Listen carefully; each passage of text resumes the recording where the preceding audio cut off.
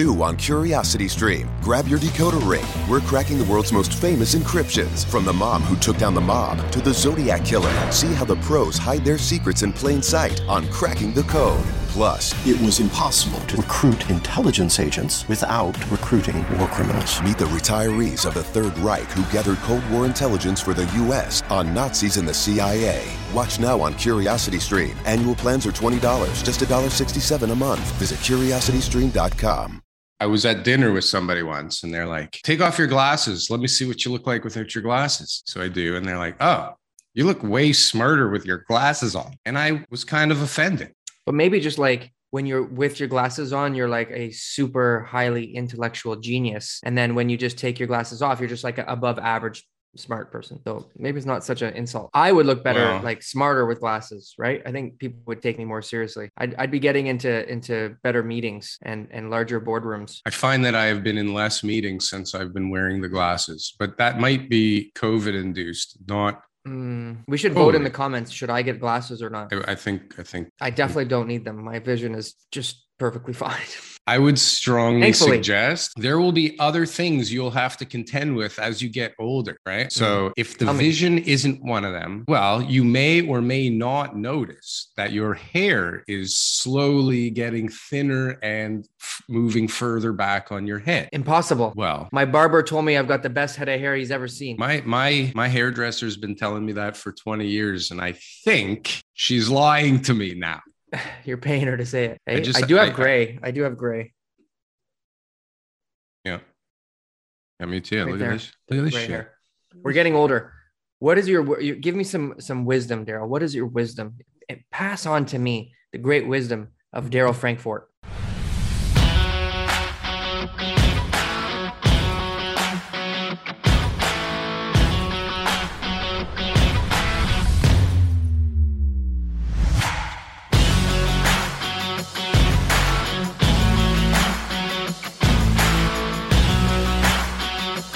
I love this new Lego Star Wars game. Okay. And I strongly suggest a board game, a video game. It's a video game, TK. Come on. You got to stay young. You got to try and stay young. You got to try and connect to those things you enjoyed as a kid. Your inner child. Your inner child. I love it. I remember, like, when I was in construction, I used to love one part of it, right? I used to love the part where I got to put on the boots and I got to go into the machine and smash walls and figure things out and have fun. When you brought in all the money and the clients and the tradesmen and all that kind of stuff, it became not fun. But like your older brother coming and stealing all your toys. Sometimes playing in that dirt was a hell of a lot of fun, walking onto that site and smelling those smells of wood and people cutting and everybody yelling at each other. That's a lot of fun. Well, speaking about playing in dirt, because no one really cares about either one of our childhoods or our midlife crises, let's talk about the real estate market. Real estate market. What a confusing place to be right now. A lot of listings. A lot of listings. I was talking to our director of operations, and we have like 3 times as many listings on the go now than we did in January, myself included. Everybody's just ready to come out now. Everybody's nervous. They're scared. They're putting their properties up on the market. Bidding wars are really not a thing right now. It's like it happens. We do it. 1, 2, 3 offers, something like that. But to set an aggressively low asking price in order to get people to bid it up again, that's gone. Those days are gone. And those days are gone. They were yesterday. And everyone said it's going to be like this forever. But isn't it amazing? I mean, I'm sure I've mentioned this before. When I was younger, I would always hear that this is a locomotion. A locomotive, a train, that it was so hard to slow down and stop and change direction. And I don't know who I think Steve Saretsky called it like the Titanic, or like a big ship, trying to turn around, and it takes a little bit of time, but fuck, man, this thing's got wheels. This thing, This thing turned on a dime. Maybe that's just what they thought about the market back in the 70s. But this is listen, I keep saying it. Nobody else listens. Everybody uses all these old economic formulas or ways of looking at things. It doesn't work the same anymore. It doesn't work the same. It doesn't move as slow. There's how if there was no social media, if there was no internet, would it be the same right now? Would everybody not be a chance? scared, not a right? chance. Right. The So fear it's in the market is crazy. You can't open up a social media, internet browser, newspaper, walk to your neighbors, pick up the mail. You can't go anywhere without somebody talking about real estate and having their opinion on either prices are going up or prices are going to come down. But even before, if people were all talking about real estate, there wasn't instantaneous news to everybody where, like there wasn't people on Twitter going, holy shit, something just sold for 150,000 less than the last one. And then somebody over here is going, holy shit, this one just sold for 200, less than the last comp 2 weeks ago. And, oh my God, there's no more this and there's no more that. And it creates panic on top of people only get through the headline, probably one time out of 10 people go past the headline and actually read the article. And then on top of that, more than one paragraph, but on top of that, is the person writing the paragraph even qualified to write the paragraph now? Right. And it's just but they are good journalists at writing about stuff. TK. We're part of the problem too, because we'll put out a thumbnail so that we can get views, right? And a lot of people, they don't even click on the thing. They just see, oh, prices are falling. So they think prices are falling. Maybe they see that it's us and they don't listen to it. But the fact of the matter is we as a collective are creating a pandemonium in the market and creating shifts that are bigger and faster than ever before because of the information that's available. So are we part of the mainstream media now? No. The Canadian Real Estate Show? We are far from mainstream anything. We're alt something. We're alt mainstream. You have to have big corporations in your pocket to be part of the media, right? We're just. What about the ads that we're doing right now on our show? Like, do we get to control the ads? The actual I don't agree with all the ads. Yeah, when I open up our videos and I see the ads, I don't agree with all the ads. Can we vote on that? No, is there some sort of I don't think so. board of directors meeting that I can attend to figure out who's advertising and who's not? Maybe if Elon buys YouTube next. Oh wow, what do you think about that? That is you love it. I heard Elon was buying Twitter to single-handedly stick up for the Frankfurt Report. He wants to promote the Frankfurt Report on Twitter to make sure that everybody knows just how valuable the information that you repost. Not a lot of original content, but you do repost other people's who have good content. Not original content. Do you have? TK. I don't go on Twitter. Sorry, Joe. TK. I thought you were a reposter. I'm tired of being offended by you today. Okay. And it only happened just there. But Elon. Obviously, he's doing it to control the Frankfurt Report. I mean, why else would he be doing it? Yeah. I don't think we have time to talk about Elon buying Twitter. Is our guest here? He is. Oh, but we don't have to let him in. This is an exciting guest, at least for me.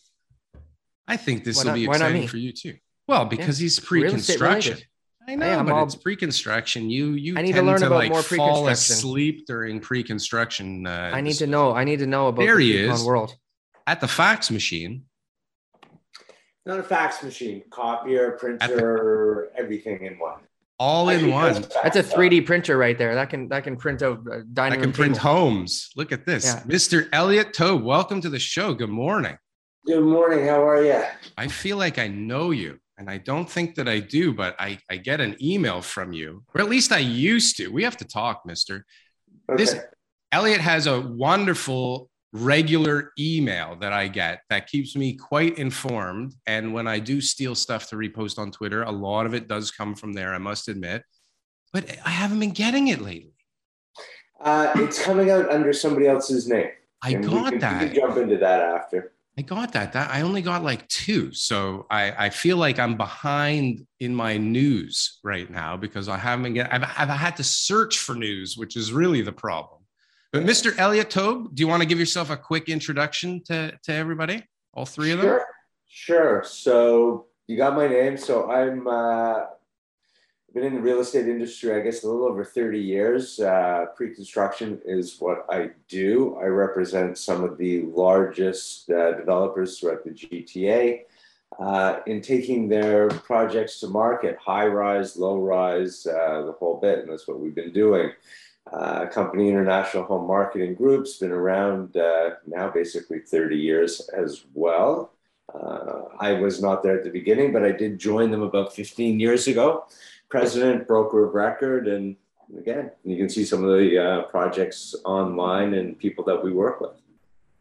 Yeah, amazing website. So you guys are on the marketing side. So you guys are dealing directly with the developer, and then you've got the like an inside sales team as well, or just on the marketing side?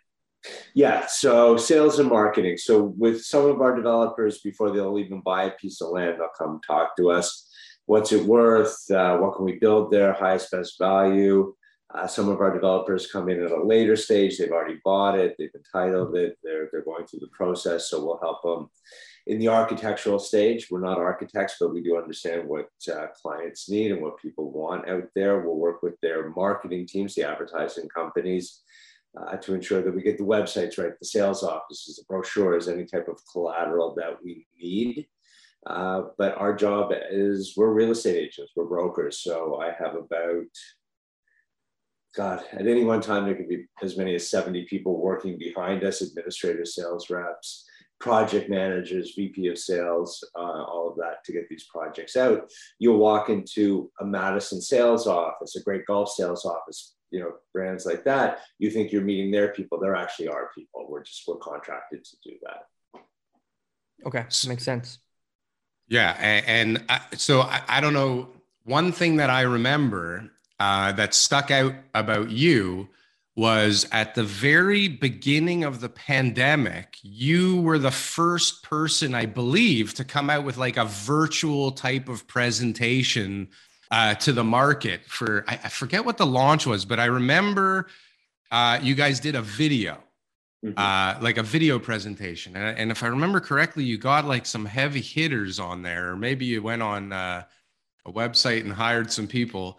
But you had a couple, like it was original and it was quick. And I remember thinking like, man, this guy's on the ball because everybody else is like, sputtering. Nobody knows what to do. And this guy's already got like this video presentation with Snoop Dogg, or who was in it? I remember it was like, Snoop Dogg. Was it Snoop? Don Johnson. Right. Don Johnson. No, it was cool. That was for a project called QA. Queen Ashbridge, which is right. Context and RioCan were the developers. It was an evolution. We started out doing these Zoom podcasts, launches. The first thing we launched virtually was a townhouse project in Oshawa for Sundance, and then it evolved a little bit more into these like green screen and different stuff. But I had Ken Reed was from Sportsnet, was my co-host on it, and we did these. What do they call it? Cameo, right? Cameo. And that's how we did it. So we got Snoop. But you did it before people really knew what Cameo was. Like I was like, how the hell did he get all these guys? This is amazing. Yeah, and I still actually use the Snoop Dogg thing to this day when brokers and agents ask me a stupid question, because his line was, "It's in the broker package." So we still use it to this day. Amazing. So tell me, what's going on in pre-con right now? Are we busy? We are. So, I mean, we came out of the pandemic, didn't slow us down. It slowed us down for a few, months. And then we started launching and things went crazy and projects just started doing really well, especially in low rise and 905. And we do a lot of 905 low rise, Caledon, Oshawa, Whitby stuff. And people were leaving the city. So those projects were hot and they were doing really well. And townhouse prices were going from, 600,000 to 800,000 and, to where they are today. And the high rise still also did really well. But I can tell you there is a shift. There is a dramatic shift in the last, more so I'd say month for low rise and the last couple weeks for high rise. And it's not that it's not doing well, especially high rise. It's just, there's nervousness out there. Projects cancellation, builders coming back asking for more money, interest rate hikes, the government trying to slow shit down. So there's a little bit of nervousness. And then in the low rise pre-construction, we hit that price threshold. How high can you reach and how high, can you push the pricing? And it's there right now. So that has kind of slowed us down as well. So when you say slow down, like we have metrics in resale that they're using that, you can actually see that there's a slowdown, like, less showings and no offers and strategic differences with price strategy, right? Like, how do you gauge it in pre-con? They decide how many nights people have to sleep outside to get into the project. Anything under 7 nights is slow market. That's right. That's right. We do that every so often just to prove if people are still out there. But the amount of worksheets that we get, the release, because in the last year, and especially the last 2 years, if we come out and we release 25 houses, 50 houses, whatever that number is, they pretty much got snapped up right away. And right now they're not. And then we touch base. I'm good friends with a lot of, other people who do my job, the other brokerages, as well as developers from companies who may do it in-house, and just, talking to them on a weekly basis on what they're seeing and what's happening.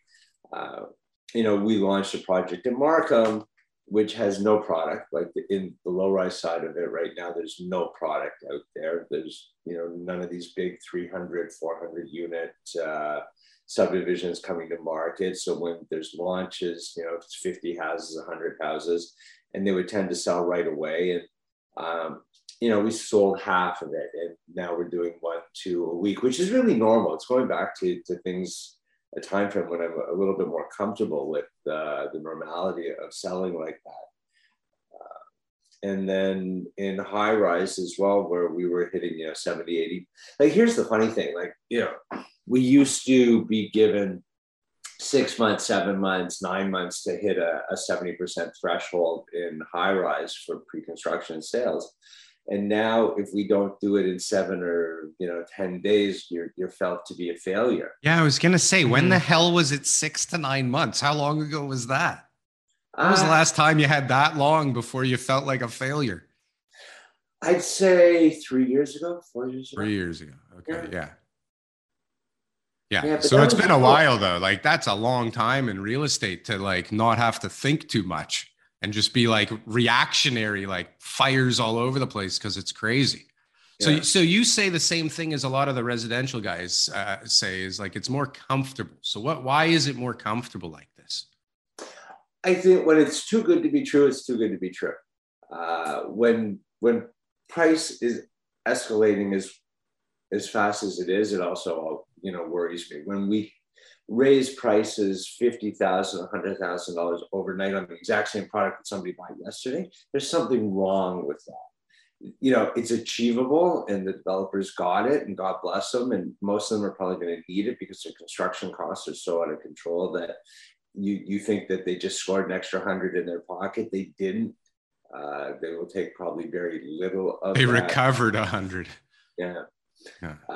But it is, I'm all for raising prices. I think that shows appreciation in the market. And it's also my job as a broker to get the best price possible for a client.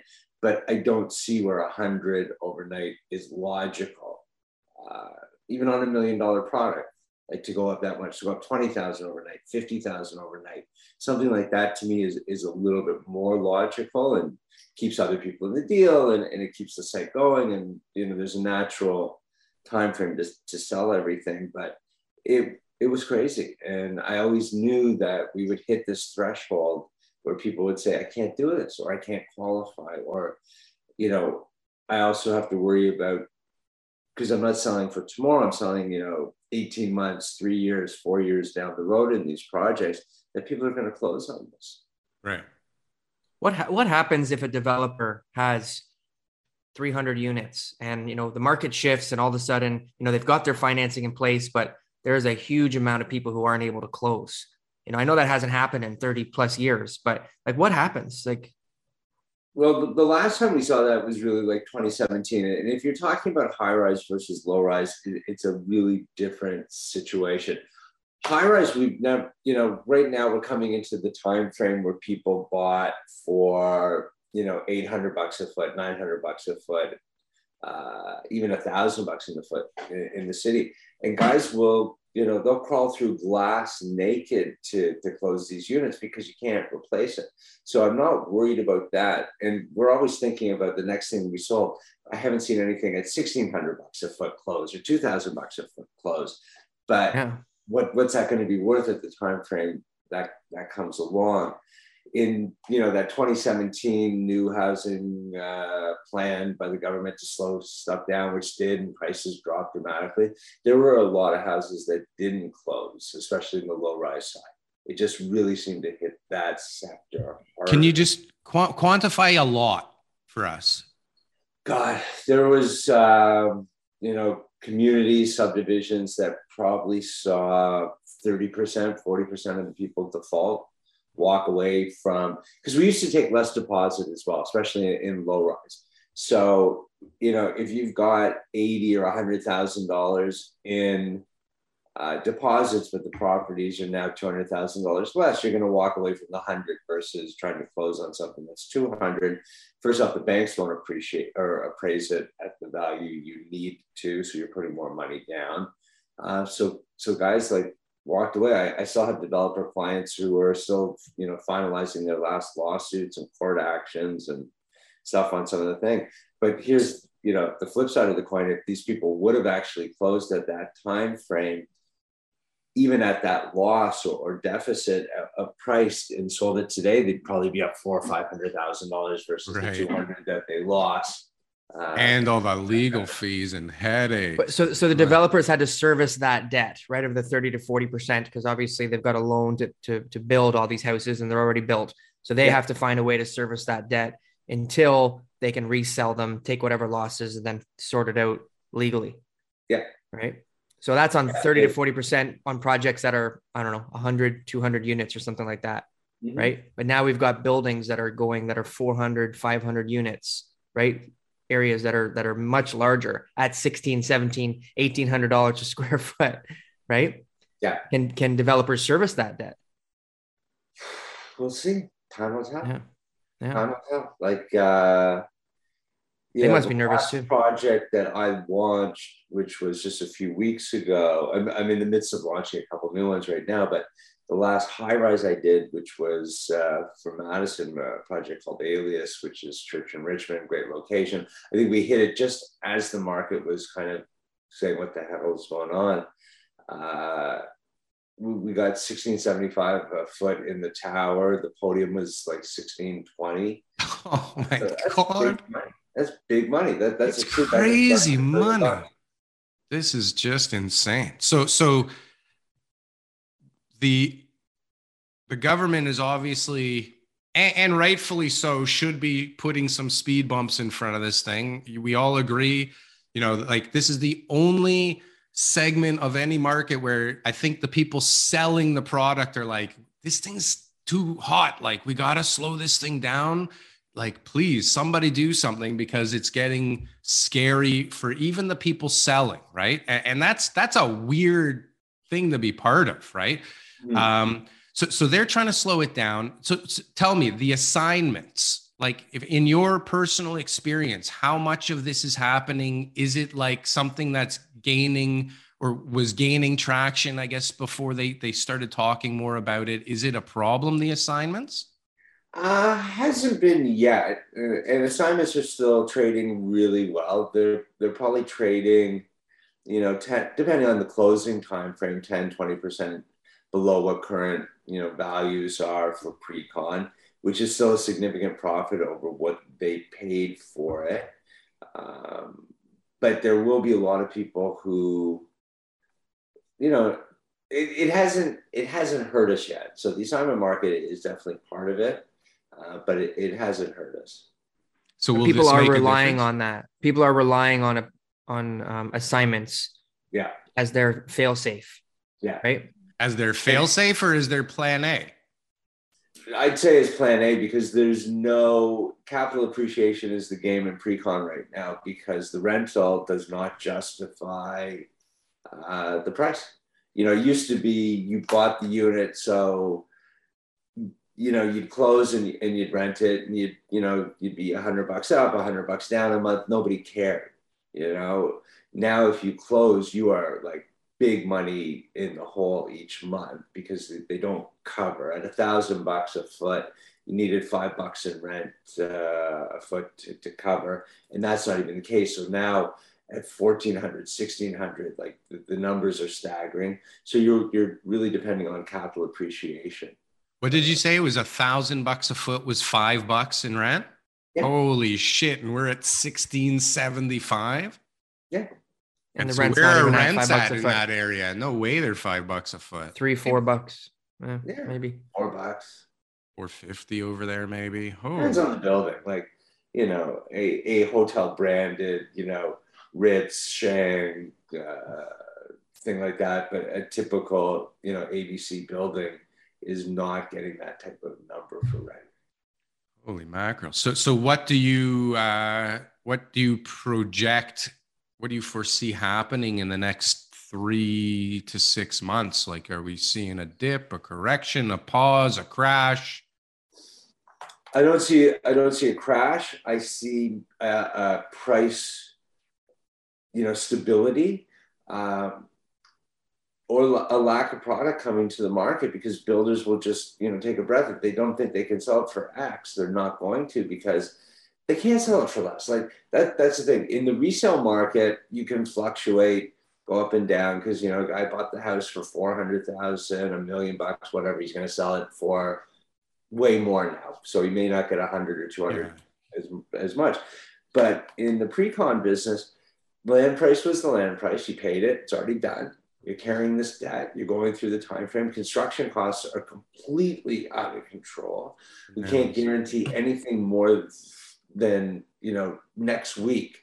You can have a contract in place with a trade and it means absolutely nothing because they will not provide the service if they're not making money.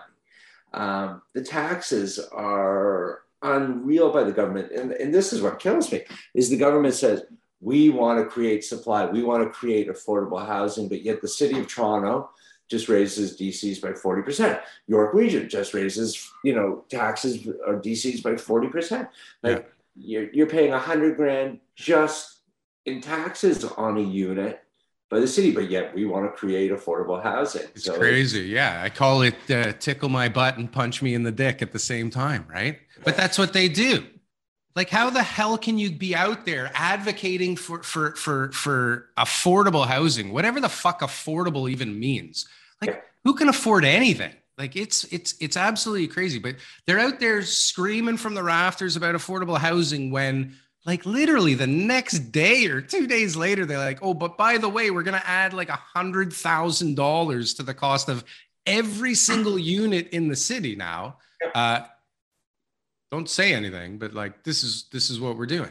And then like, and we're not doing anything to make your life easier. Like, if we could get through the process of, of doing a project quicker, like the red tape of getting from, purchase to entitlement to permit, like all of that stuff is years in the making.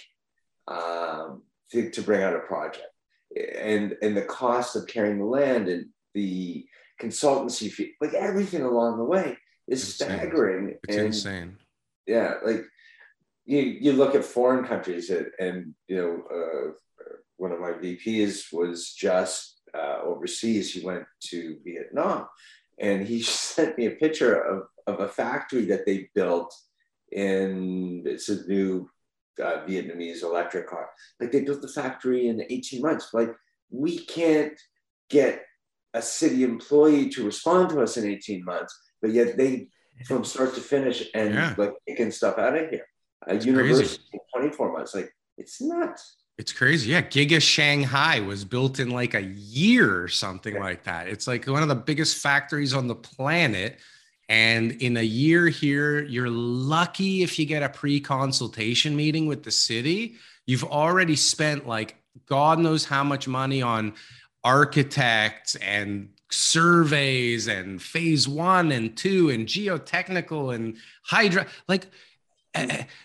First of all, it's the dumbest shit that you have to spend money on. And second of all, it takes so long. And then you wait on the city for 4 months to even respond. And then their response doesn't make any sense and is just like ridiculous opinions based on nothing. And then you got to fight with them for 6 months and then you don't hear from them for 6 months. And then they're understaffed and then they'll throw new regulations in the mix. And it's like, how the hell is anybody supposed to get like forward in this business? It's absolute insanity. So tell me, like, compare this to 2017. Like I remember I used to work inside Hunter Milbourne's office back in that time, working on land, and I didn't notice anything was even going on in the market. Like I wasn't in low-rise residential. Like I just felt like the thing was still going. I don't remember a bump. Every time TK talks about a bump in 2017, I don't even know what he's talking about. So 2017 versus now. The big issue on the low-rise was when people bought their homes, they assumed they were going to sell their property for X.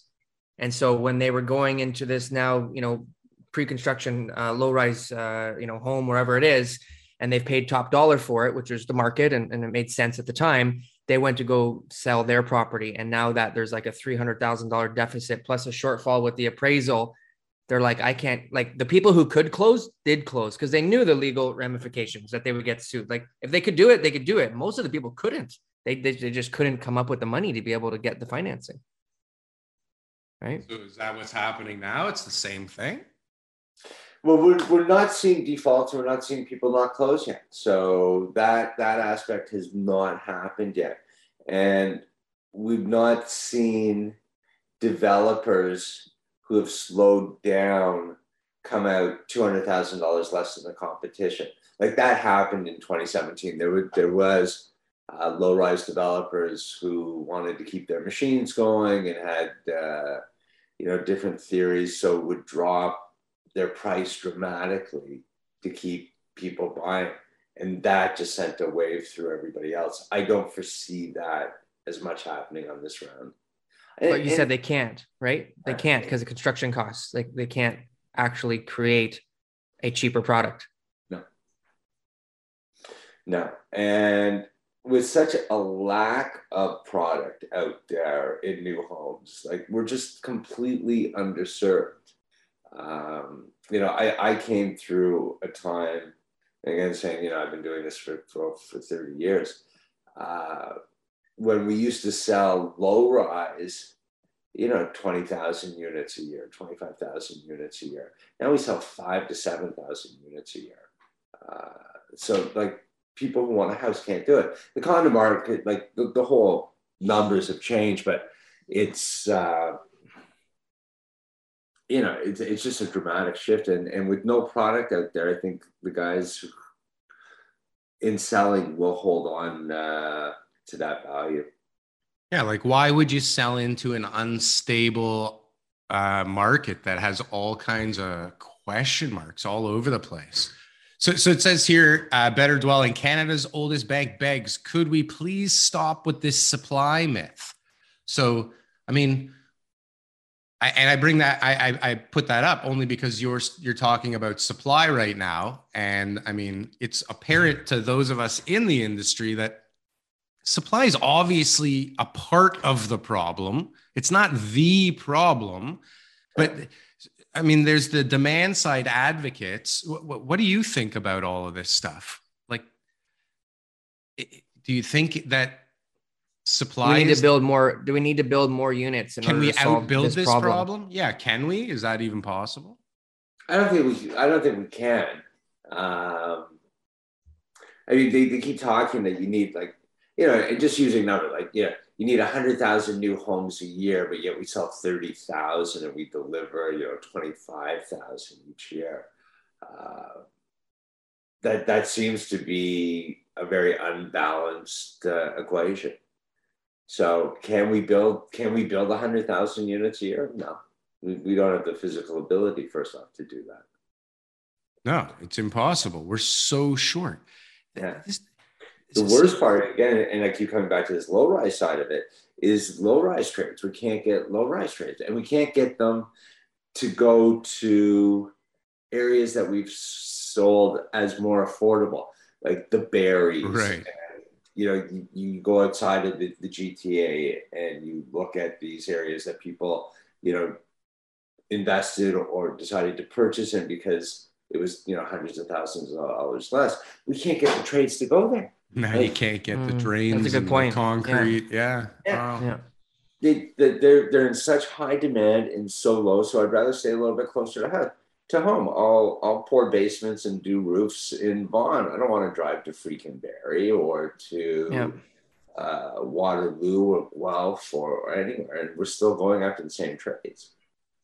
So that creates upward pressure on pricing too, right? Is when you just can't start facilitating the demand. And I think that demand isn't going away like everybody thought, right? In 2020, we all thought, oh, everyone's going to move out and come back. No, people don't want to be in Toronto anymore. They don't need to be in Toronto. The prices are better out there. Lifestyle is better. And there's people who are going to be moving out there. Those populations are growing, and that's where people will be going for the next 20, 30 years, right? Yeah. Increasing the size of those little secondary markets. How though, if you can't build anything? Well, yeah, I mean, it's not. We're going to try. We have to. Like we're paying a premium now to build you have to give these guys, extra money to come out to these kind of regions to build. Because I'm doing projects right now, in the Barrie area, kind of both sides, Midhurst and a place called Hillsdale, and I'm in the Bradford area, I'm in Whitby and Oshawa, I'm in the West End, Caledon. Like it's crazy what it's doing to us. So I remember years ago complaining about how all the trades in high rise were horrible because they were all really low rise trades that weren't busy enough and moved over to the high rise side of things. Didn't know what they were doing, but the high rise needed so many people, they would take anybody willing to do anything. And so you had like this massive migration from low rise to high rise. And now low rise can't get anybody.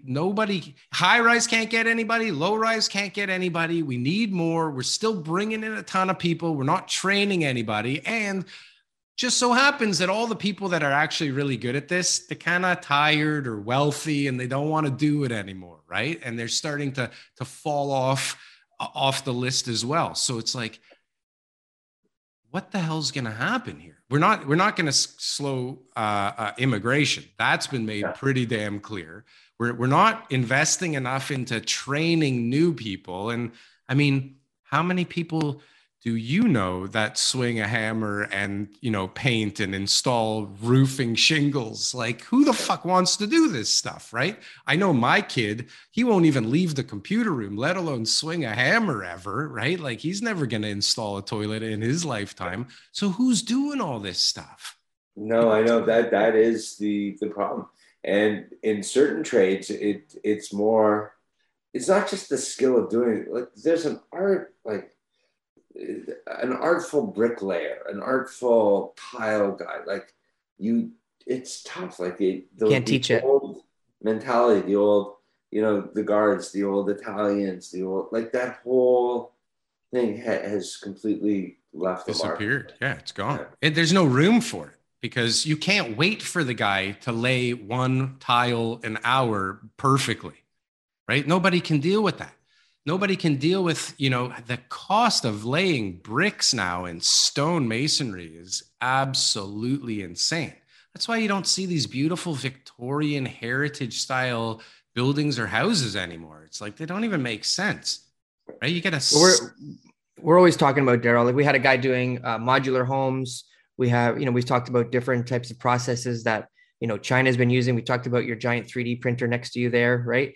So all these things, these technologies are coming in, right? There's a company that was in Portland that was doing wood structure housing, and it was all like, it was like kind of mass produced, right? Like they were able to build things really quickly because they were building the same things over and over again and just cladding it different ways. Like there's things like that technology will impact, right? Like they'll be forced to.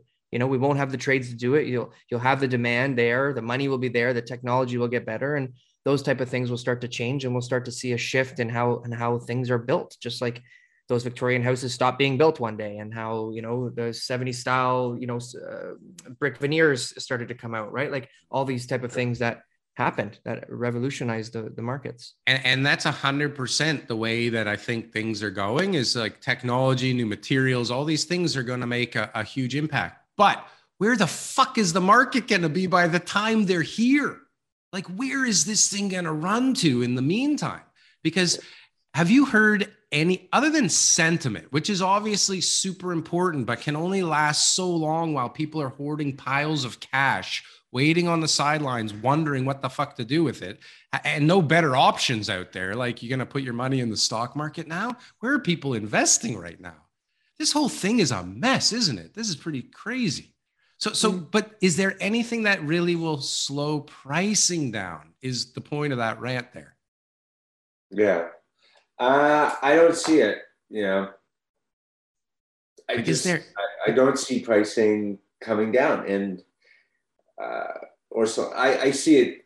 I do see the curve slowing, as opposed to like this. Maybe it's a little bit more like that, but I don't see it coming down.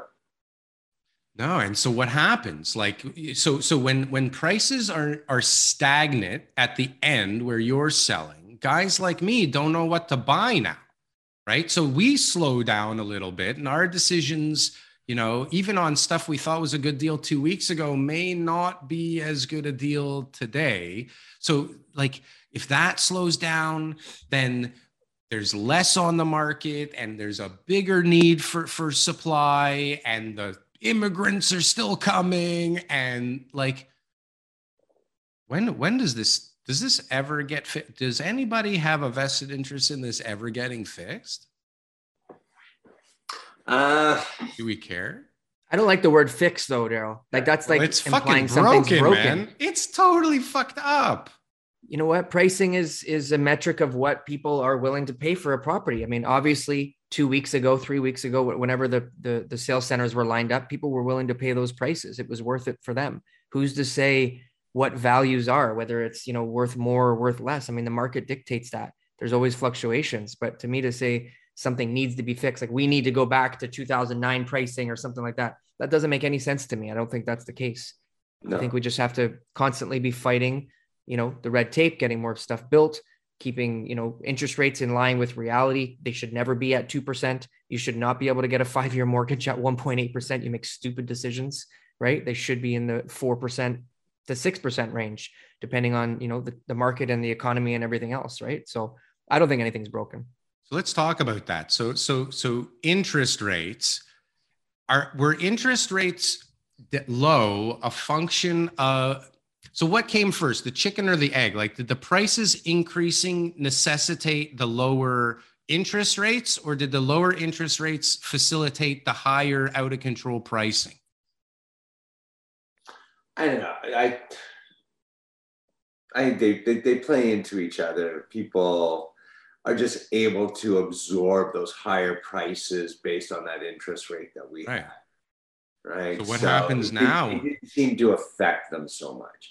And, this whole interest rate thing, in the last 25 years, I've never seen a 5-year fixed mortgage go over 5%. I don't foresee that happening. Interest rates going up right now is no big shock. They've been telling us that for weeks and for months and months that it's going to happen. So it went up, and, so you got a 1% interest rate. But I mean, the scary part is if, money does go back to 4 or 5%, most people can't afford, the housing as well. That's the issue. Because it's jumped so considerably in the last few years, right? So this is the weird conundrum: is how is anybody going to afford all these super expensive houses? I mean, honestly, like, how many times have you driven around a neighborhood and gone, who the fuck is buying all these houses? Like, who has all this money? Where is it all coming from? Now you need how much more to even be able to afford that house, right? So how does this play out now? Because they're definitely not going down anytime soon, these rates. They're going to go higher, right? Are we all of the opinion that rates are going higher? Oh, yeah. Slightly. Not crazy, Well, but slightly. Yeah, they've already gone up. They're not going down. That's for sure. Yeah. Are they going What about up those again in June? 3 year high rise, those 3 years high rise projects, where they got their pre-approval letter at the bank, which they got, stress tests for and everything else like that in order to get that pre-approval letter. Where's the interest rate going to be at in 3 years? Are they going to qualify for that mortgage still? Right. How does that work? Yeah. Aren't those fixed for the term until the building's built? No. Depends where the paper comes from. Some banks will give us, a 3 or 4 year cap on a rate. Some won't. It just really depends. The mortgage pre-approvals are not the greatest in most cases. They do a job for the developers, lenders to say, okay, most of these people seem qualified. They went to the bank in Brampton, Daryl. It's okay to me. And they got the letter. Yeah, I've with seen the letterhead. I've seen that number a couple of times on top of the letter too. But that's a whole other story. But here comes the other interesting thing. So prices go up, people can't afford it. You have to continue to live somewhere. So rent becomes better for the investor who's owning a property, who's hanging on to stuff, who closed. So maybe we do get closer to that $5-6 rent because somebody can't afford the down payment, they can't afford to carry it, they can't all that stuff, but they have to live somewhere and they choose to live, either in close proximity to downtown or within the city or just in the outskirts for a commute. So it's not bad for the investor who's got, properties to rent. Yeah. So far, I haven't met anybody who's decided to be homeless where they chose that was going to be their path in life. Right. So we understand that. The stat that's been coming out lately, I think it was a January to August 2021 stat where they said 41% of buyers in Ontario were second property owners.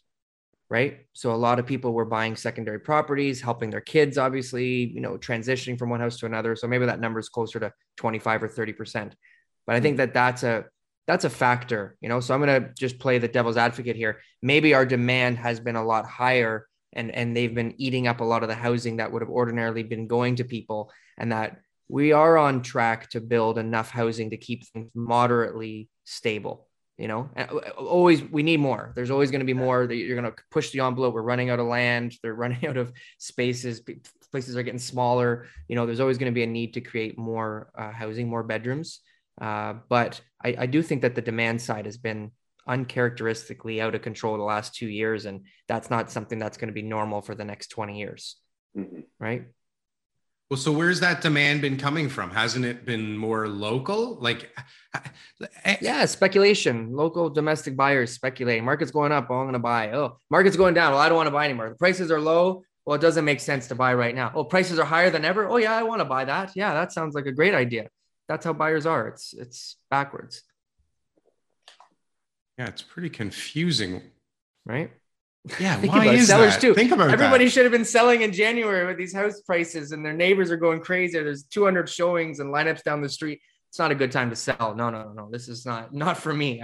I don't want that. Now, the sky's falling. We got 80 listings now because, everybody's telling us that they want to sell, that now it's a good time for them to start moving. Meanwhile, all the buyers have packed it in. They're saying they're going to wait it out. But if all this demand has been local, and all we hear about is all these foreign investors, and they've been demonized, and the crosshairs are on them currently with the new budget, right? Well, supposedly they're gonna talk about thinking about imposing a foreign ban, right? Foreign buyer ban. So what percentage of your clientele is foreign?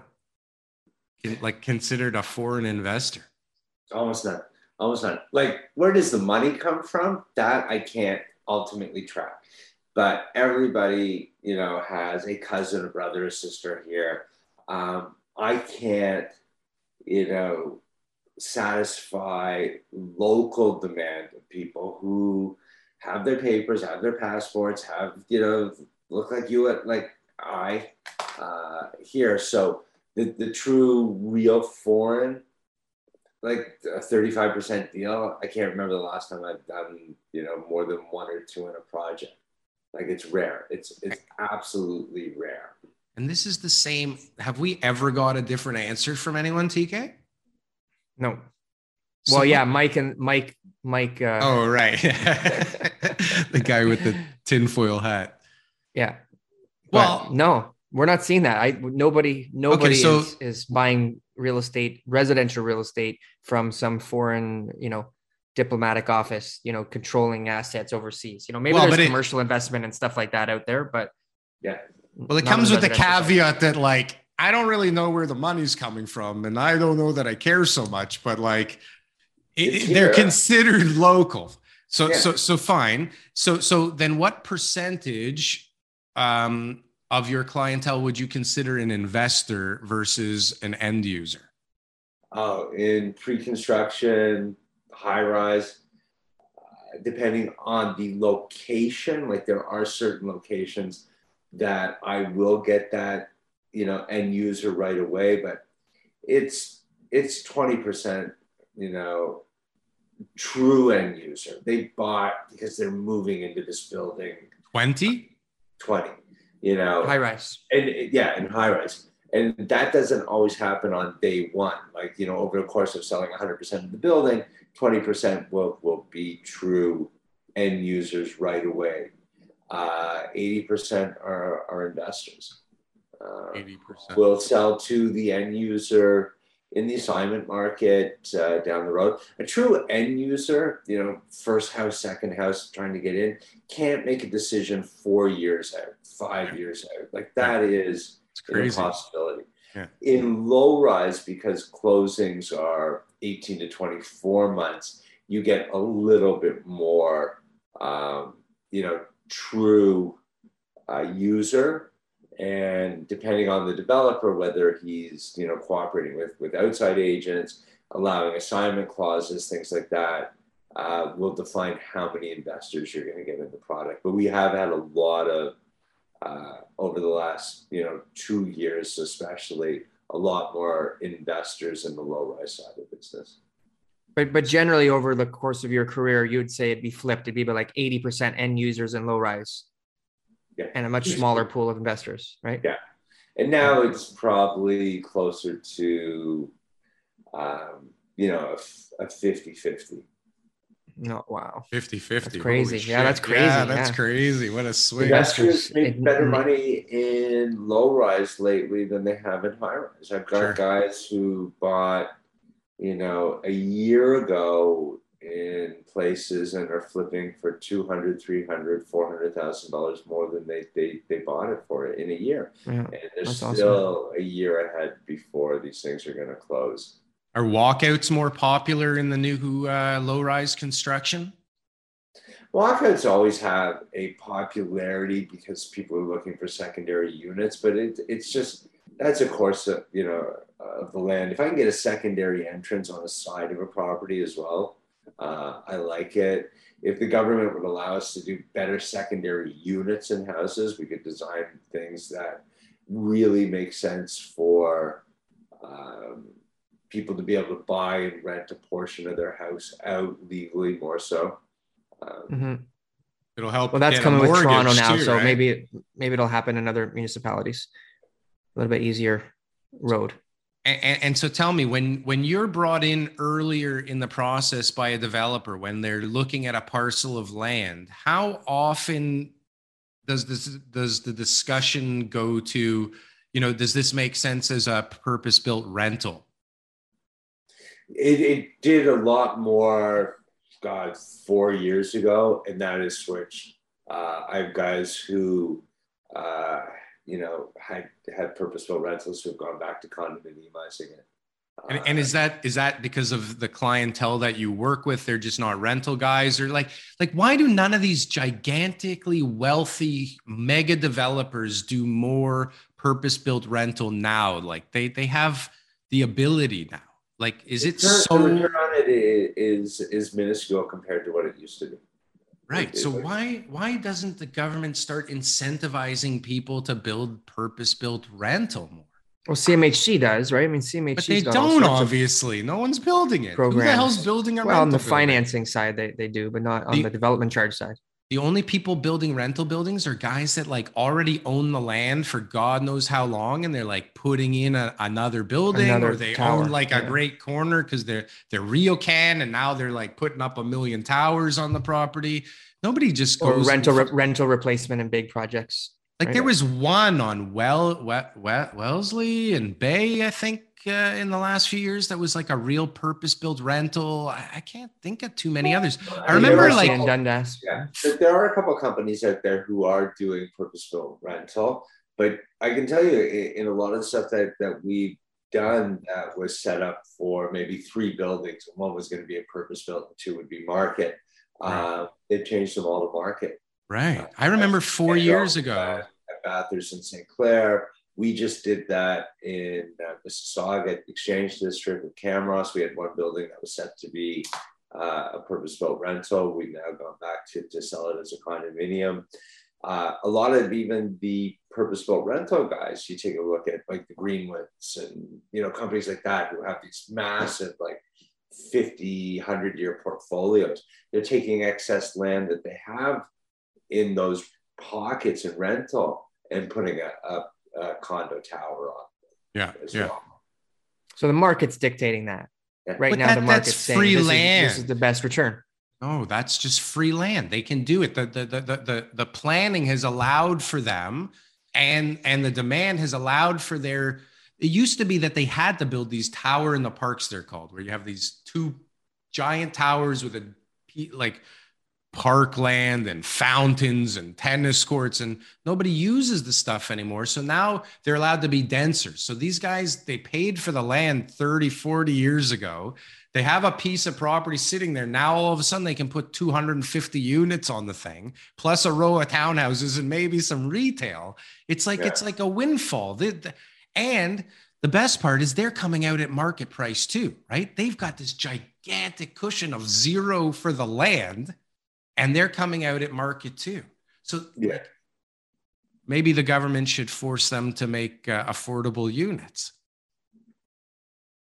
The government's always putting something. Like I'm working, I do a lot of outside work in consultation stuff with other people, and they're always being forced into doing something.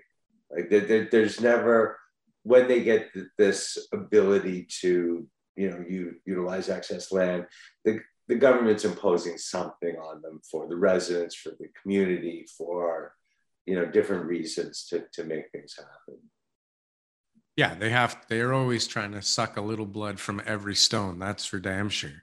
Because we need more parks all over the place for people to not use. So what else is on your mind these days? Like what's keeping you up lately? You know what? Nothing. I'm good. Like, I have to say that for me personally, a market that's harder to navigate is better for me, because when it's so easy to sell, developers who pay me say, I can do it myself. Like if we can just, open the trunk of our car and go, hey, I got condos for sale, and everybody buys them, they don't seem to want me as much. So a more difficult marketplace is always good for me, because it allows us to do what we do, which is to become inventive, maybe find a new product line, something different, market in a different way. Let's bring Snoop out to figure out how we can, get in front of fourth. Like when I used to do launches, and a typical launch, you'd invite the brokers into the sales office or to a theater. Yeah, I could get 100, 200, 300 people in front of me. Now I can do a virtual launch and have 4,000 agents watching online, 5,000 agents. So it's made my life a little bit more interesting. So I sleep well, and I'm happy because in the history and what I do, whether I sell 2,000, 3,000, or 4,000 units in a year, I'm good, and so it's not keeping me up, but yeah, I keep thinking about different things to do and different ways to do it, and how do we improve the process, and how do we make the purchasing process a little bit more special for people. That's my biggest pet peeve. And maybe that's probably where I think, because there's a lot of brokers out there, there's a lot of companies out there, and guys are coming in and they're spending, $700,000, $1 million for an apartment. And you get treated better to go buy a pair of shoes than you do to buy this apartment. I want that experience to be great. So those are things that make me think and stuff. But other than that, I'm sleeping well. Good point. Yeah, good point. That's fantastic. They can't sleep outside for more than 3 nights. All right. Anything more than that, you got to put a mobile hotel for them to stay over. Yeah. Like, and I got like, just here's the point of the lineup and the sleepover, because we can eliminate that. We can make it a little bit more easy for people. But because things are very broker driven, I really just want to level the playing field. There's the platinum status in the city, and the system is slightly broken. Slightly. Really? What do you really want me to say here? But we could probably come back. I think there's a platinum agent at my door right now. Yeah. Everybody's a platinum agent. My neighbor. Yeah. Mm. Right. So that system is a little bit broken. But by doing a lineup or doing something, it really evens the playing field. Who wants it? And the guy who's out there or stays out there or hires somebody for the most amount of money to stay out there deserves the unit, deserves the commission on it. So I just kind of like that every so often, but it's not necessarily my preference. We've seen some crazy lineups do you remember when when One Bloor first came out? Bloor, what is it? East? Yeah. You remember the lineups for that thing? The first time it sold. Yeah. Before Great Golf bought it. Yeah. I remember Ice Condos was the biggest one that I some crazy knew about. Stuff. Days. Yeah. Wow. Yeah. Like the biggest lineup I had, which wasn't even a sales thing, because it goes through the worksheet process, but the most amount of agents I ever was able to get into a line. And again, I've been able to far eclipse it by doing the virtual stuff. But when we rented Roy Thompson Hall for the launch of Nobu, and we had De Niro here, and that was a little bit crazy, and they were lined up all down the street. That was a lot of fun. what year was that? That must have been 2017 or that was 17. Yeah. 17 was a crazy year. A lot of great buildings came out. Wow, cool. Well, it was great to talk to you. Thank you. We're at the end of the discussion right now. Really appreciate your time. That was great. Where can our listeners find you? What's website, social, anything like that? So Etope 1963, that's my Instagram. That's where I tend to post most about kind of what's happening, what's changing, what new projects are launching. I'm in the midst of launching. We just did Hometown Hillsdale with Fernbrook, Crystal Homes, and Zancor. So that's for sale right now, and that's just outside of Barrie. That's a low-rise project. And then I've got 2 great high-rises coming to market next month in May. One is called EXS. It's the final tower in the Exchange District in Mississauga, which is right on Square One, Camross Felpark. And then I've got another one that I am super excited. And if you want to see like an opportunity for an underserved neighborhood, this is 34 Southport, which is in Swansea, which has no product. And that's, High Park, Bloor West in the Lakeshore. By a company called State, and it's the first tower in a multi-phase community, and that's out May 12th. So those are really cool. And then I got a lot of interesting shit that's going to happen, and may go back to why there's a different name on the nightly newsletter. I'll come back and I'll tell you guys all about that. Perfect. We're We'd looking love forward to to have it. you back. Yeah. Whoever is sending it, please tell him to send it more often. It goes every day, so maybe just check your spam. Oh, spam. It happens a lot. It goes to thousands upon thousands of people every day. So Yeah. I know sometimes it just ends up in spam, just MailChimp settings and shit like that. Got it. Well, everybody check out the mailer. It is fantastic and it keeps you up to date. That is for sure. Also some cool international projects on there always. Thank you, sir, for your time. Have a wonderful week. Good luck with those launches. And we would love to have you back one day. Thank you so much. Anytime, guys. Thanks for having me. I really appreciate it. Thanks. Enjoy your Sunday. I will. Take care, guys. Bye-bye.